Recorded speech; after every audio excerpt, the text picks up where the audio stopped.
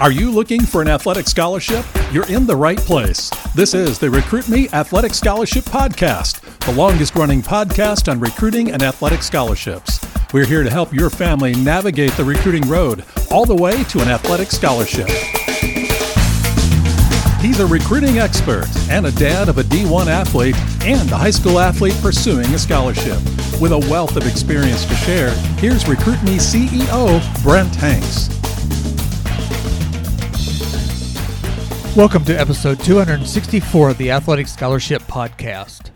I talked last week about exposure, the opportunities to be viewed by college coaches in your sport. You need to somehow be exposed to college coaches in person, in social media, and in conversation or email or text. I also talked about when to try to get exposure and what information might pique coaches' interest to make them want to see you or talk with you further. In introductory emails and your player profile, there's an opportunity to give information to coaches.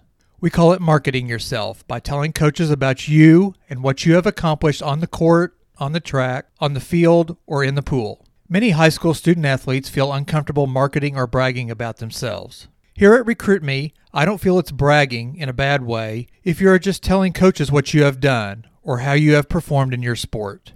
Most sports, if not all, keep score and keep stats on both team and individual performances. The hard thing for a high school student athlete is that most are part of a team, and sometimes individual stats are looked at as selfish. And yes, they can be. That is why getting a coach's attention to come and watch you play is so very important, and getting a good character reference is too. Your stats are just one of the main and many items that coaches consider.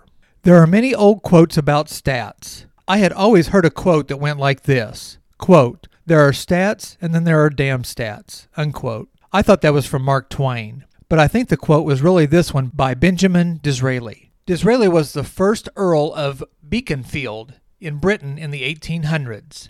He was a writer and a politician. His quote was, quote, "There are three types of lies, damn lies, and statistics," unquote. The point is that stats can be deceiving and manipulated, or they may not tell the whole truth. Your stats you give to college coaches need to be as truthful as they can be, but realize if they are 100% correct, the stats are just a piece of the story. Now, a real Mark Twain quote is, quote, "Facts are stubborn things, but statistics are pliable," unquote. So just like stats in business, medical, as we all know, or financial, sports has situations where stats show the real picture, but only with the right other stats or circumstances. I will address this more throughout this episode. So let's jump in and see how important stats affect you in the recruiting process, and what stats carry weight in the recruiting process, and when you should send your stats in the recruiting process. When do you send your stats to coaches? The easy answer is when you have them.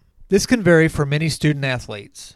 My sons were different. Parker had some good baseball stats his sophomore summer and then his junior high school year as a pitcher. So we started to send stats the end of his sophomore summer. Sutton didn't have upper-level stats until this summer, between his junior and senior year. Part of that was because of COVID, and part of it was he had a good summer that provided impressive stats to send. So your level of play, your amount of play, your maturity, and your success indicate the relevance of stats. Also, your sport and position are factors on what stats to send and when. I sent some questions about stats to some college coaches at all levels in different sports. I asked them, should the high school student athlete include his or her stats if they are initially emailing you, the coach, or your recruiting coordinator? I also asked, how important are high school and club stats to you, the coach, as you look at a recruit? Are there certain stats that are important to you, the coach, and your sport? Here are some of the comments. From a college basketball coach.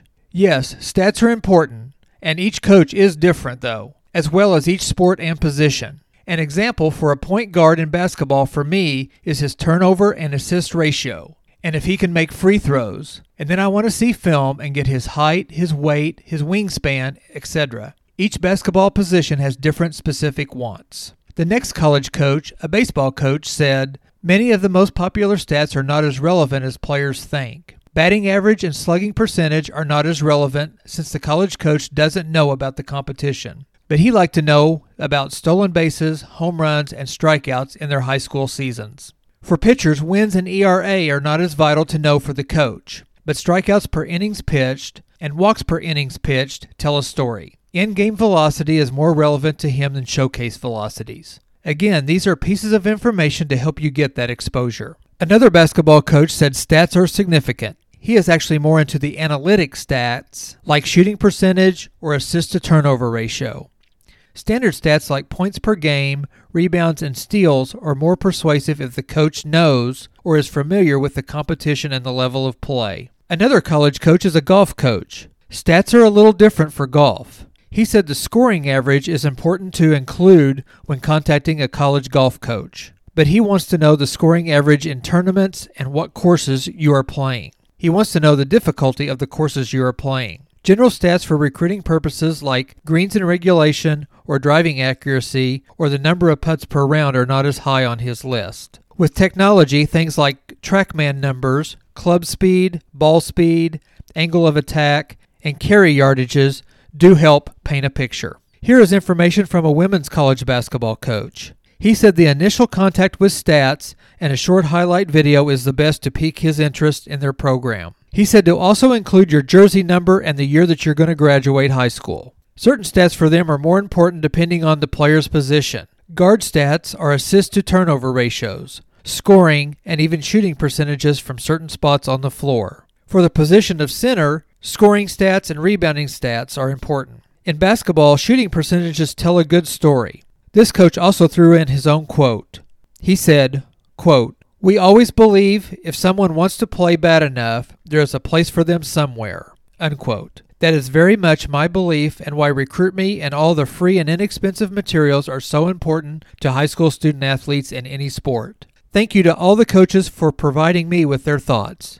If you think about some of this information that the coaches gave me, you can read between the lines that you, as a high school student athlete, can ask a coach what stats are important to them, and you can see what the coach deems important to them. This may give you an advantage over other recruits that you are competing against at that school. Another way to see what stats are important to a team would be to review their recruiting questionnaire. Some recruiting questionnaires are generic, and some are more specific to certain stats. Therein lies a clue to what may be important to them. I'm not going to list stats for sports because you know what stats are important in your sport, and because recruiting is done in a large number of sports out there. From baseball, which is the sport I know best, to gymnastics, bass fishing, and lacrosse, which I don't know those sports very well, there are stats that will help you get recruited. So we covered when to send your stats, when you have them, and we covered through coaches' input from questions I asked them, the how important stats are or aren't, and what stats carry weight in the recruiting process. Just like many aspects of the recruiting process, this subject is a moving target. But with a little thought and research, you can slow the targets down and get the hits you need. The RecruitMe 3.0 system and all the RecruitMe resources recommend building a school list of 30 to 50 schools, programs, and coaches. You can research all of those. Why do I recommend that many? Well, it has to do with stats, and more specific percentages. Let's journey back to my previous career in the car selling business. As a car salesperson, the main stat is the number of cars or trucks that you sell in a day, in a week, in a month. That is your scoreboard.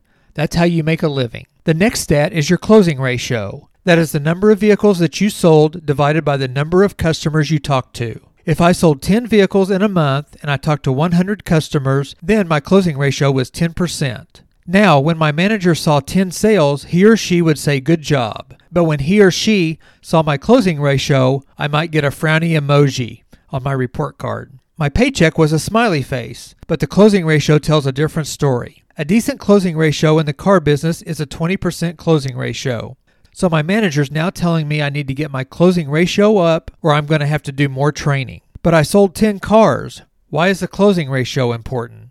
Well, the fact is that I'm blowing through customers. In other words, I'm not doing something or some things in the sales process correctly. I might be rushing through the presentation of the vehicle and not learning what's important to the customer. Or I may not be answering questions the customer has, or I'm trying to sell a car that doesn't fit their wants and needs. I could be rushing to the negotiation and not building value in the car or in me or in the dealership. The sales manager may look at my sales log to see if I'm recording that I'm taking the customer on a proper test drive, or that I'm introducing customers to the service department to show them that we will take care of them before and after the sale. All of these steps can be tracked and have percentages that can be charted and evaluated. Whether it is selling cars, selling insurance, selling a building project, or yes, getting recruited, there are steps that can be tracked to help understand your success or failures. Again, as I go back to the stats quotes that point to stats can be deceiving, if your records of your steps to the sale are not kept properly, then adjustments must be made to make them correct. If my manager said for me to get my closing ratio up, then I have two choices: train better and do a better job in selling my 100 customers that I come in contact with, or just not keep track of all my customers that I come in contact with. Do I work hard and be truthful with myself and my manager and find a way to sell 15 cars out of 100 customer contacts? Or do I judge what a contact truly was and still sell my 10 cars but only record 80 contacts because I didn't record a customer because they were just looking or we didn't have what they wanted? To get better in selling cars and to get better in your sport and in recruiting, you have to be truthful with yourself. You have to look in the mirror and trust your stats, good or bad.